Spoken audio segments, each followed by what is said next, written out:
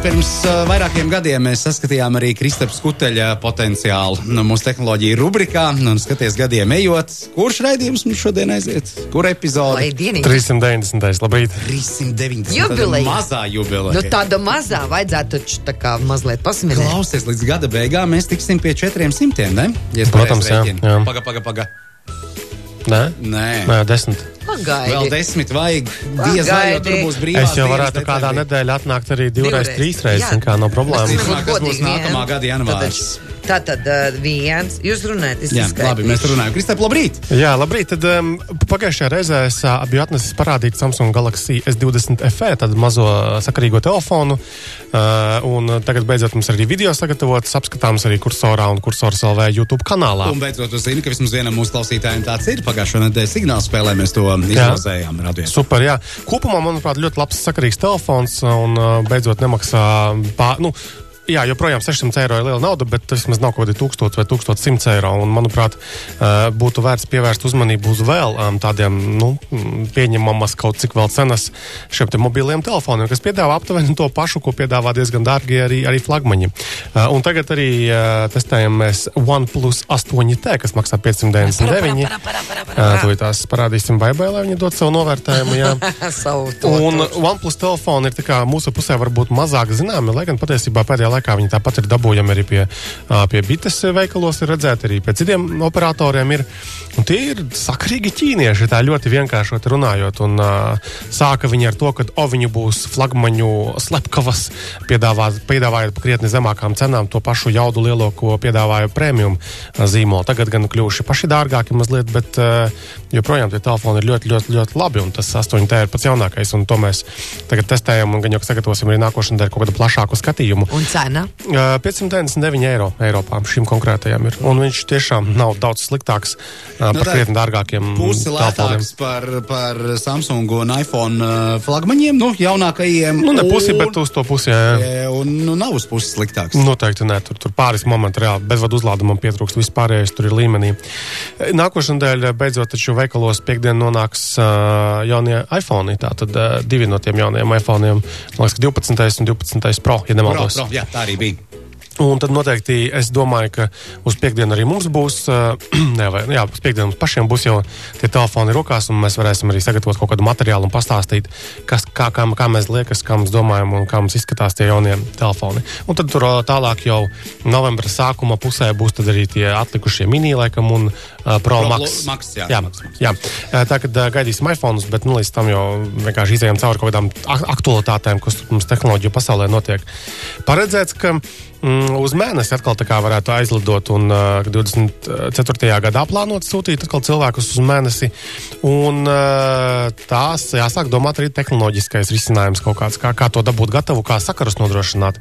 Un tad, tagad šonadēļ ziņās ir teikts, ka Nokia tagad pēta, kā varētu to tehnoloģiju, tātad 4G, jeb LTE, mobilo sakaru tehnoloģiju, kas darbojas uz zemes, iedarbināt kaut kā arī uz mēnesi. Lai varētu nodrošināt sakarus gan starp pašiem astronautiem, gan arī starp tiem kosmosa kuģiem, kas viņiem tur līdzi aizlido. Un tātad ir NASA piešķīrusi jau 14,1 miljonu ASV dolāru lielu finansējumu Nokijai, lai viņi sāk pētīt šos risinājumus. Redzēsim, kas tur tālāk notiks.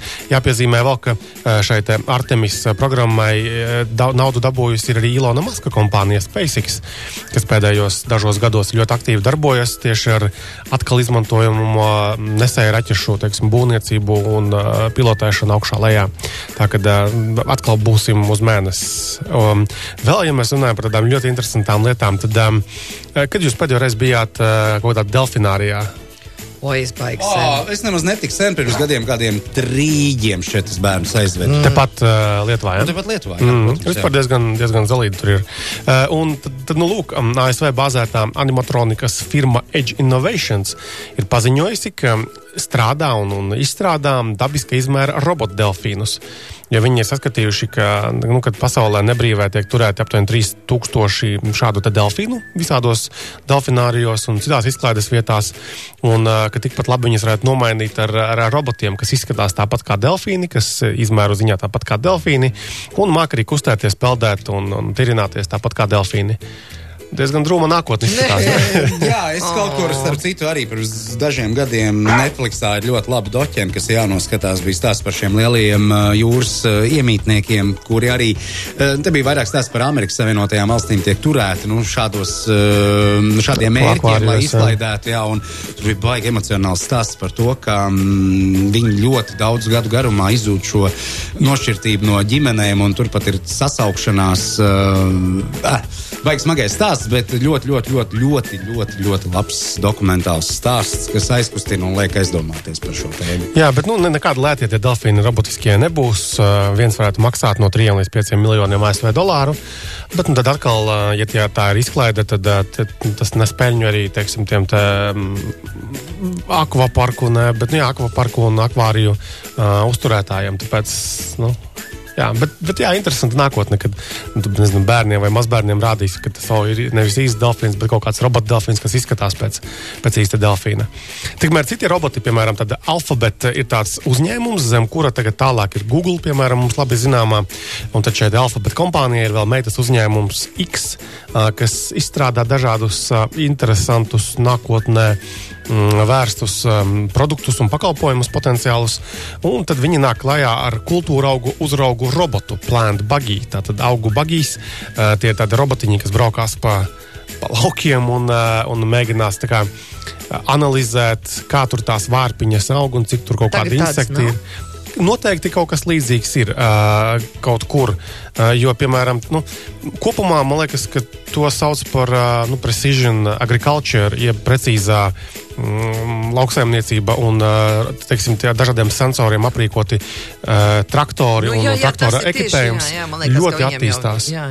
Es arī, jo viņi tur jau tagad ir tā, kad izrādās, ka ļoti var viegli ieprogrammēt tur jebko. Operators tur, protams, ir nepieciešams, bet viņa tā funkcija vairs nav tur varbūt tik ļoti trāpīt kaut kādās vagās vai kaut kādos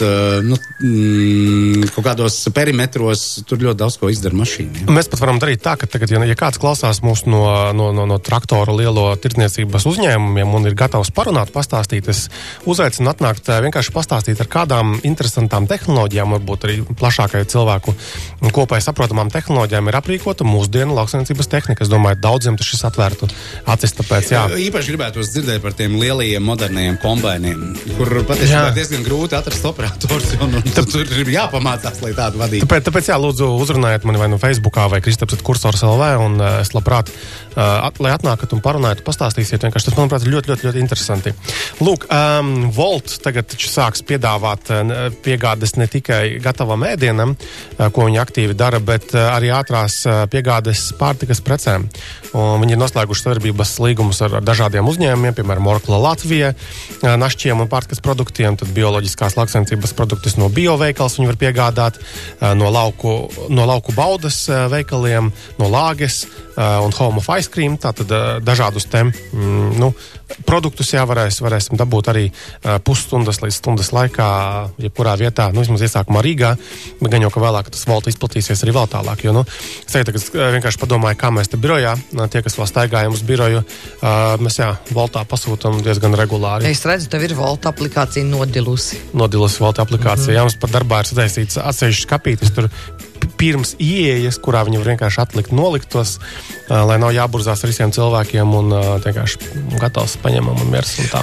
Te viens klausītājs jautā, lai tu 2 vārdos izstāsti par Covid aplikāciju. Vajag, nevajag, ir jēga, nav jēga? Kopumā vajag. Tā kā atkal, ja ir bažas par to, ka tur varētu būt kaut kāda dati netur aizplūst vai vēl kaut ko, tad tā tas nav. Arī tā kompānija, kur es strādāju dienas darbiņā, mēs esam testējuši un testējam to lietotni, tur viss ir kārtībā no drošības viedokļa, un ar SPKC, kas ir galvenā institūcija, kas rūpējas par, teiksim, mūsu veselību šajā ziņā, ir atzinuši, ka tas ir palīdzējis. Ja? Protams, un arī viņi ir aicinājuši uzstādīt uz vairāk telefoniem, lai gluži vienkārši būtu vieglāk apstrādāt šos datus un uzrunāt jau konkrētus cilvēkus, kuri tad ir bijuši saskarsmē ar šiem saslimušiem cilvēkiem. Un tikko no rīta ziņās mēs dzirdējām, ka ir pārslogoti epidemiologi un labāk, ja ir kaut kāds risinājums un gatavs risinājums, drošs risinājums, kas var palīdzēt šajā gadījumā.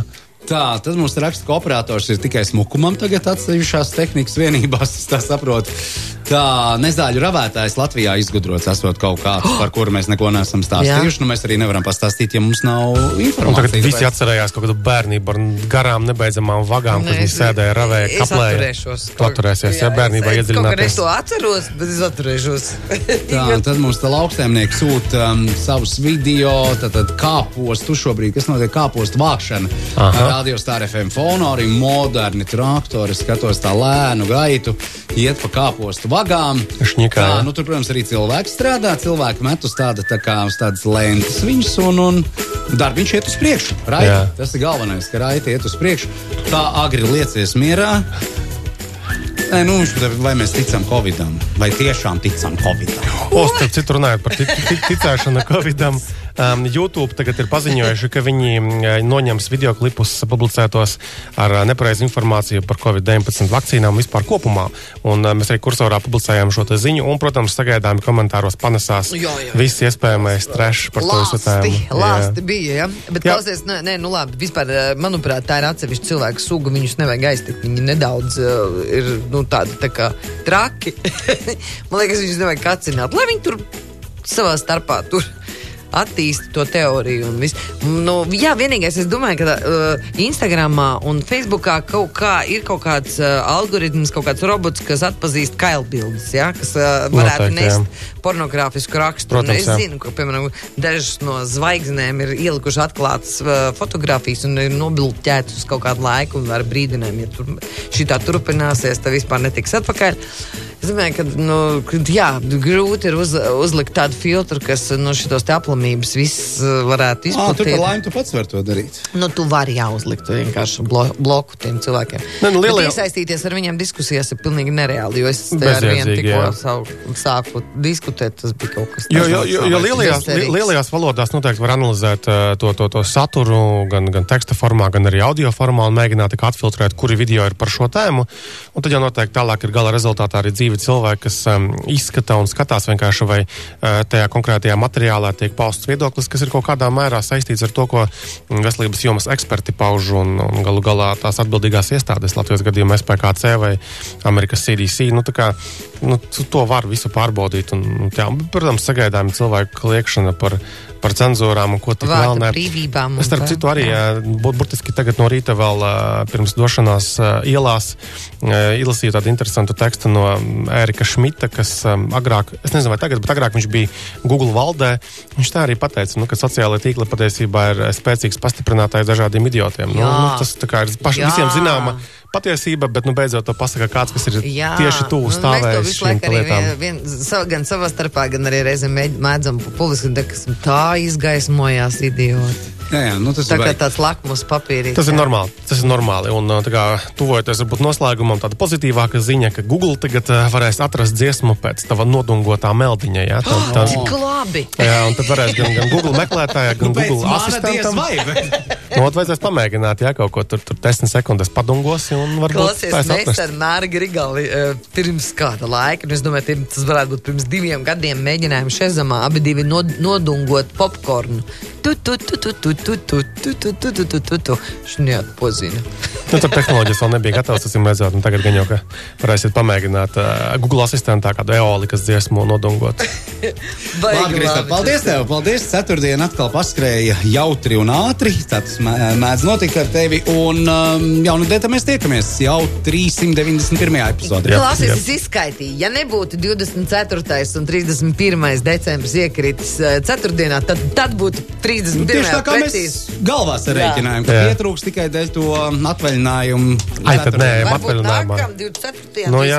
varbūt nākam. Es jau pa galvu viedos, bet nākam, jā. Tātad nākamā gada janvārī pavisam droši varam apgalvot, mūsu tehnoloģija rubrika piedzīvo savu 400. jubilejas epizodi. Jā, tā ir balīta ar 2 metru distanci. Jā.